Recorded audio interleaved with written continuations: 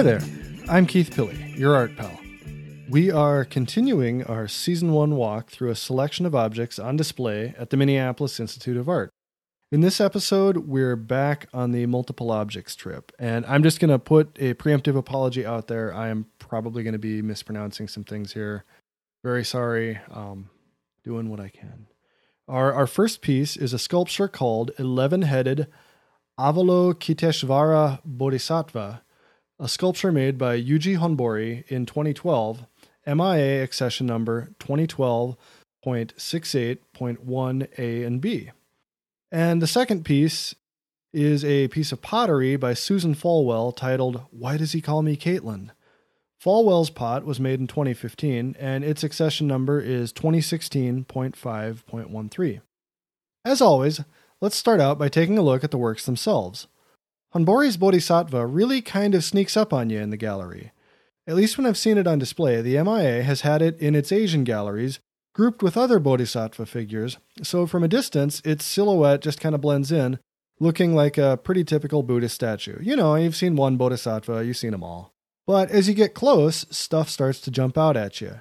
Wait, it's not solid, it's actually kind of a hollow lattice. And it's really colorful. Wait, is that cardboard? Once you're up close, Honbori's statue, which is a visual quote of a different 1,300-year-old statue in Japan, contrasts really sharply with the older wood and bronze statues that typically surround it. It's great, purely on an aesthetic surprise and enjoyment level. Okay, let's switch for a second to Falwell's pot. Here, I'll hum you a tune while you walk over to the other gallery.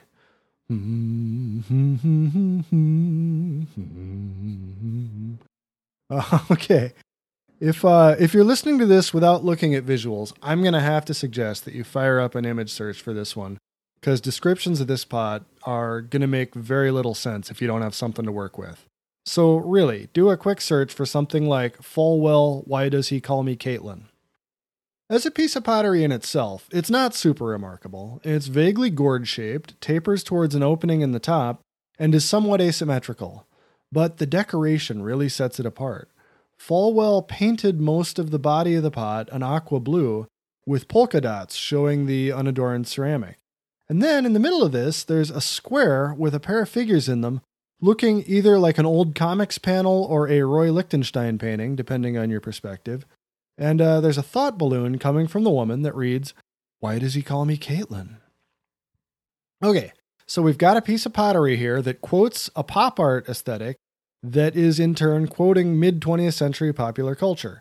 That's already a pretty busy thematic program for a pot, but there's actually even more going on if you're willing to step back and think about museums and the way they work. Because, you see, Susan Falwell is from the Santa Clara Pueblo community, and the MIA classifies this pot as part of their Native American art collection.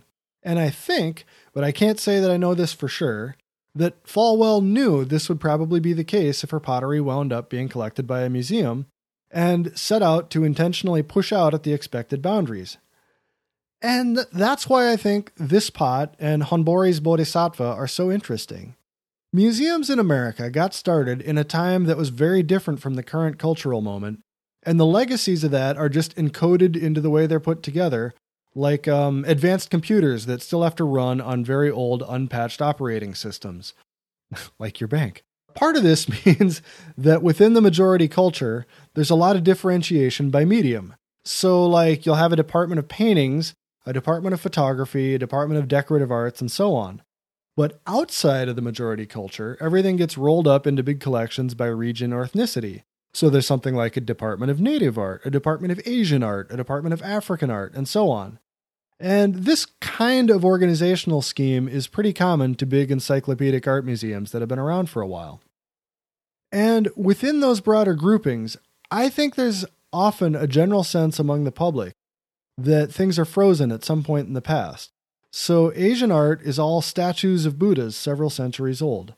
Or Native American art is all bandolier bags and chilcat blankets made in the 19th century. Not everyone thinks this way, of course, especially people with a deeper interest in the area, but among the general museum-going public, I think it's pretty common for people to just fall into this mental shorthand where art from non-white communities is stuff that was made a while ago and isn't changing or living. There can be this trap, too, of defining cultural authenticity by how well a piece stacks up to ideas about how the art of a given culture should be based on ideas that are a couple of centuries old. And Falwell's Pot and Honbori's Bodhisattva push back against that, taking elements that you'd expect in these culturally based art areas and updating them, showing that these are living, active artistic practices where interesting and exciting things are still going on, not just stasis or regurgitation of the past. This is pretty adjacent to what I was talking about in the George Morrison episode. These concerns certainly aren't new. Along the same lines, you should also check out the work called Adaptation 2 by Jamie Okuma, a pair of fancy designer Louboutin stiletto heel shoes decorated with beads and quills. They're stunning. The MIA has a lot of works along these lines. Like most American museums, the museum as an institution is more or less stuck with that organizational structure that I was talking about a second ago. But these days, the MIA does a particularly good job at working to keep those boundaries from being prescriptive or stultifying. Thank you for listening to Art Pal. Again, I'm Keith Pilley. You can find me on Twitter at @KeithPilley. If you liked the show, please spread the word or pop out to iTunes and leave a review. And, of course, go on and check out the rest of the season. There's a lot more art to talk about.